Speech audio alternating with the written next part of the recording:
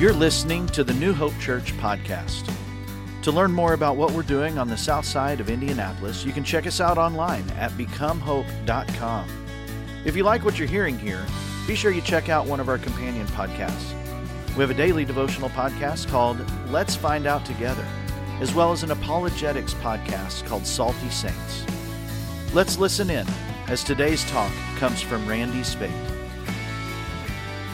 Hey, it's so good to see everybody this morning. Thank you so much for coming out to spend part of your busy day here with us as we worship the Lord.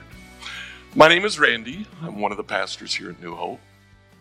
Over the last several weeks, we've been working our way through Jesus' words about discipleship in the second half of the book of Matthew. Now, just to remind you, in the first part of Matthew, Jesus is trying to teach the disciples who he is. So once they figure out in the middle of the book that he's the Messiah, he actually asks them, "Who do you think I am?" And Peter speaks out for the group and he says, "We think you're the Messiah." Okay. Jesus says, "That's great. We can move on with the second part of the training now."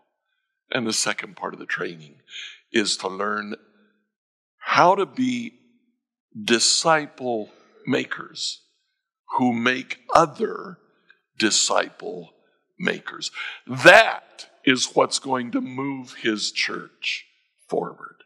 So in today's passage, we find Jesus leaving the town of Jericho. It's coming very close. Right after all of this, we get the triumphal entry. So it is very close to the very end of Jesus' life here on earth. He's leaving the town of Jericho, and on his way out, there are two blind men who start to shout for him. Now, it'd be common for beggars to sit in the city gates. Everybody is going to move in and out by those city gates. So if you're going to beg for money, that's the place to be. So they were sitting by the city gates.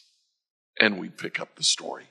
As Jesus and the disciples left the town of Jericho, a large crowd followed behind. Two blind men were sitting beside the road. And when they heard that Jesus was coming that way, they began shouting. And here's what they shouted. "Lord, Son of David, have mercy on us." "Be quiet," the crowd yelled at them. But they only shouted louder. "Lord, Son of David, have mercy on us." Now, when Jesus heard them, he stopped and he called, "What do you want me to do for you?" "Lord," they said, "we want to see." Jesus felt sorry for them and he touched their eyes. Instantly they could see. And then they followed him. A couple of weeks ago, we saw the disciples trying to keep some children away from Jesus. We actually related that to this story. The word that the disciples rebuked the parents and the crowd yelled at the blind man. It's the very same verb. They were doing the same thing. The crowd here thinks these men just aren't important enough for Jesus to spend time with him. They're just not important enough. In fact, we don't even know these guys' names. Now, if you say, "Oh, but in the book of Matthew, one of them's identified. He's called Bartimaeus." Okay, I'll give you that. But you know what Bartimaeus means? It means the son of Timaeus. We still don't know his name. We know his father's name. His father's name was Timaeus. But he's not even important enough for the crowd to take the time to know their names. But Jesus takes time. He looks at them, he has compassion, and he heals them. Great story, isn't it? But there's something about the story that troubles me. In the story, when Jesus talks to the blind man, first thing he does is he says, "What do you want?" What an unusual question. Isn't it obvious what they want? They're blind. It was obvious that they were blind. But Jesus asks, "What do you want?" They say, "We want to see." But it's that question. What do you want? Why did Jesus ask them that question when it was so obvious what they were looking for? Well, the story occurs in a very specific context. And I think if we read the story that occurs just immediately after this one, right before this one, it kind of makes sense why Jesus asks the question. Now, the story right before this one is this. The mother of Zebedee's sons, James and John, came to Jesus, and kneeling down, she asked a favor of him. "What do you want?" Jesus asked. Do you recognize the question? It's the very same question Jesus asked the blind man. She says, "Grant that one of these two sons of mine may sit at your right and the other at your left in your kingdom." The right hand and the left hand, positions of honor, positions of fame, positions of power. Now, it may be that she was trying to set herself up so that her sons would be in very affluent positions, so that when she and Zebedee eventually retire, she'll be good to go. That might have been taking place. It doesn't really matter. The point is, Jesus says, "What do you want?" And she asked for power. Give my sons power. Now, Jesus goes on to deal with this request for power. He looks at James and John and he says, "You don't know what you're asking. Can you drink the cup that I'm going to drink?" And they say, "Sure." If what's at play is the right hand and the left hand in your kingdom, we'll drink anything that you can drink. You know, the fact of the matter is they did. Now, Jesus here is talking about his own death. You know, the first of the 12 to be killed, James. One of these guys that says, "We can." They got to the point that they actually could, but Jesus goes on. He says, "Well, you will indeed drink from my cup. But to sit at my right or my left is not for me to grant." You're asking me for power. Here's a little secret, guys. I don't have the power to grant you power. Those places belong to those for whom they've been prepared by my Father. Now, the interesting thing about this story is there's a group that opposes James and John's request too. But here it's not the crowd, it's the other 10. The other 10 come together. When they heard about this, they were indignant with the two brothers. Not because the petition was inappropriate. It was, but that's not why they were mad. They were mad because they wanted the same thing. So when the 10 got together, they were indignant about this. Jesus called them together and said, "You know the rules of the Gentiles lord it over them. Their high officials exercise authority over them. You know, he's talking about the Roman government. And the Roman government right now is absolutely controlling everything that goes on in Judea. Jesus says, power, is that the kind of power that you're looking for? Not so with you.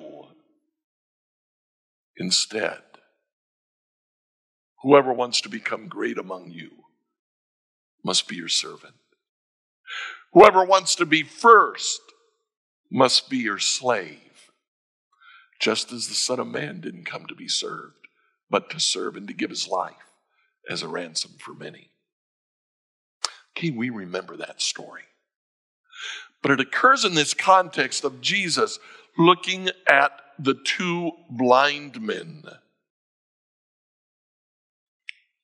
He asked the same questions of John and James and the two blind men. In fact, in all of this story, there are quite a few parallels. We've looked at one already.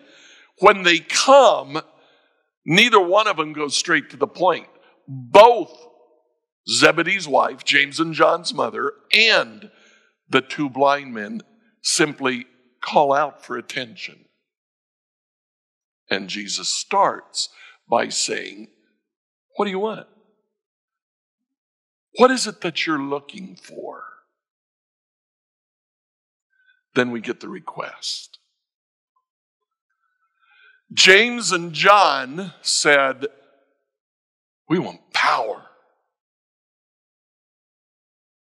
The blind men said, we want to see. Now, you know, they didn't have to ask for that. They were sitting by the city gates, begging for money. They might have responded, give us money. But they didn't.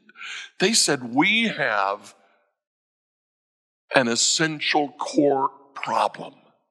We have a need that nobody else can solve but you. We want to see. Then we get Jesus' answer. To James and John, he simply looks and says, nope. You want authority? I can't give you that authority. You want that type of power? I don't want that for you. Not so among you. Nope. But he looks at the blind men, and when they say, we want to see, Jesus says, you know what? That's a good request. Let me do something about that. And Jesus touches their eyes, and he heals them, and they go away seeing. And here is the amazing thing to me. We catch the result. The two blind men follow Jesus. What about James and John? Did they learn anything from their lesson?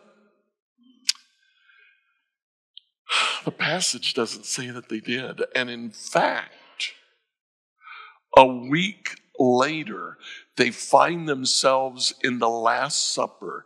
And you know what Luke says they were arguing about in the Last Supper? Luke chapter 20, verse 24 says they were arguing among themselves as to who would be at the right hand and the left hand. They didn't get it. It didn't register with them. Jesus couldn't be clearer. He says, I don't want that for you. And they go away saying, yeah, but we still want that for ourselves.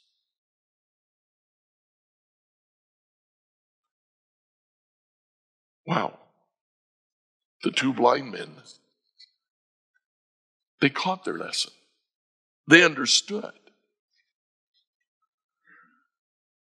The guys that were actually following Jesus, not so much. So here we sit today. What do we learn from this? Well, the first thing that we learn, we have to know what to ask for. You know, when I read over this story and thought about it again and thought about what I might share with you, one of the things that came to my mind is, what do I pray for? Could I be guilty of asking for the same thing that James and John were asking for? How much of my prayer life is spent asking for power?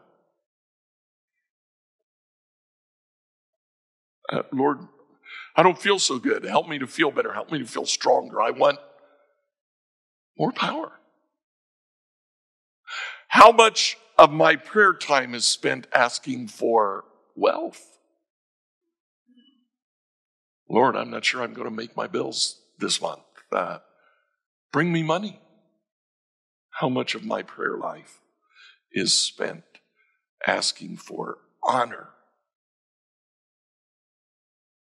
Lord, I'm just not sure that so-and-so likes me that much. Help him to like me. Power, wealth, fame.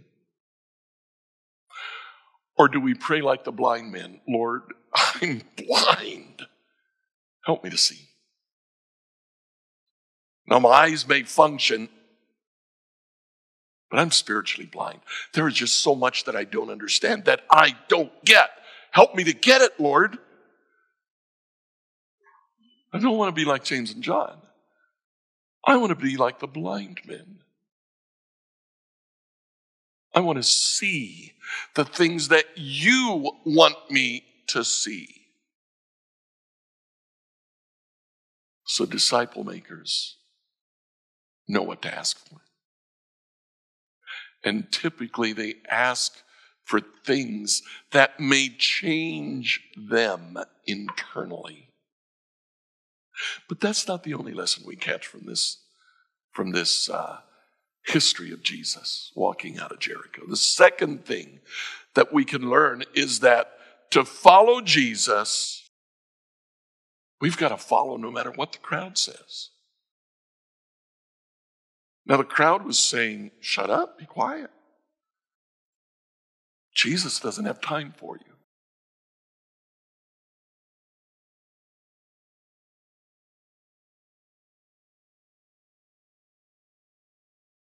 You know, a couple of years ago, about a decade ago, Time magazine, this was actually at the end of last century, they sent out a survey and they asked, who is the most popular figure of all human history? Guess who was number one? Jesus. By a landslide. Number two came way down. Number two was Napoleon Bonaparte. So you can figure how far down the list he came after people said Jesus. Jesus is popular. Last year, the Pew Research Center reported that 30 years ago, 90% of Americans identified themselves as Christians. Today, 64% of Americans identify themselves as Christians. Now look at that change. That's just in 30 years, we've dropped from 90% to 64%. Jesus is popular. Following Jesus is not.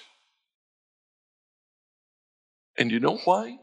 I've tried to wrap my head around that. The Pew Research article really didn't go into why it is because they didn't ask questions. But I think the reason that following Jesus is not popular is that when it comes down to it, you can look at Jesus, and if you pick and choose from what he says, you can pick the things that you agree with. And following Jesus himself is a pretty popular guy.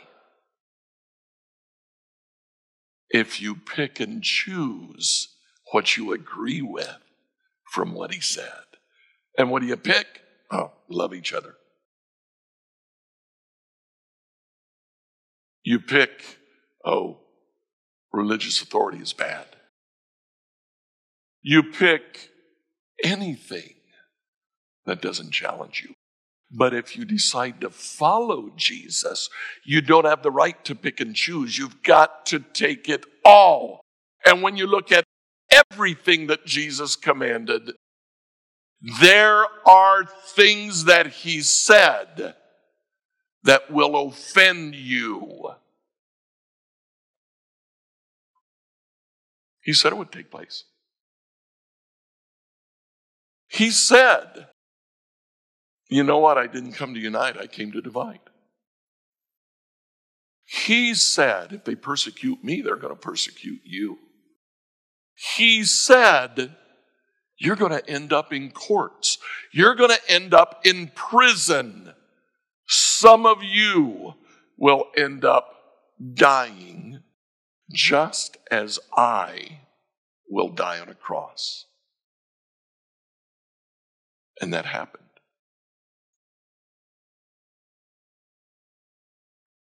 You know what? Follow anyway. Know that following Jesus is not popular. And that's okay. Because what Jesus calls us to is not a life of popularity. Jesus calls us to a life of following, of being what he has asked us to be. Everything. When he stood on the mountain ready to ascend into heaven, he said, fellas, go and make disciples and teach them to obey everything that I've commanded. Don't pick and choose. Don't take what's pleasant. Don't take what you agree with. Look at all of it. Teach them to obey everything that I've commanded.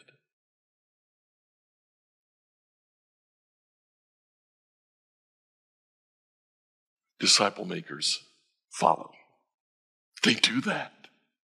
They obey. And they don't pick and choose at what Jesus has said.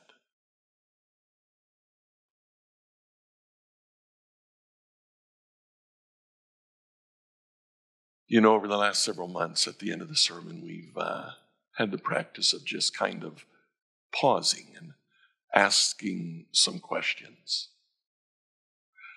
It's a time for you to take a look at your life. What is it that you're doing? Think about these questions. First of all, what did I learn today about being a disciple?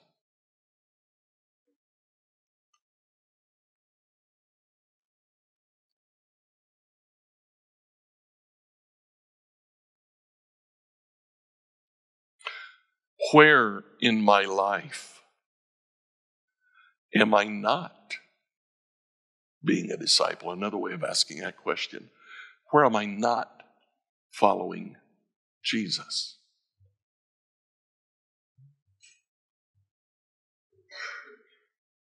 Is it in my prayer life? Is it in what I ask for? Is it in not following in some area?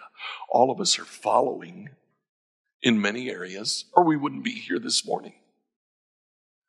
But where are we not following? What should I do this week to begin to follow?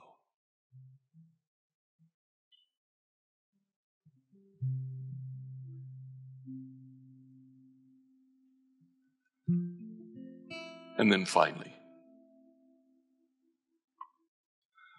who can I go to make sure that I'm following? The disciples followed in a group of 12. Who's your group? Who do you go to make sure that you're doing the right things?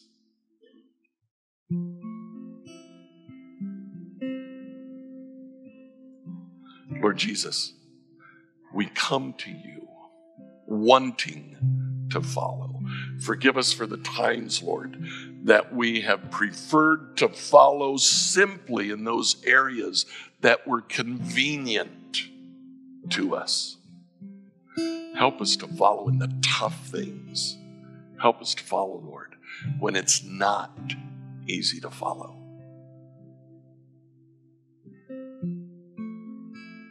Bring people into our lives that we can go to help us be the kind of disciple that you want us to be. We ask this in your name. Amen. Thanks for tuning in to the New Hope Church podcast.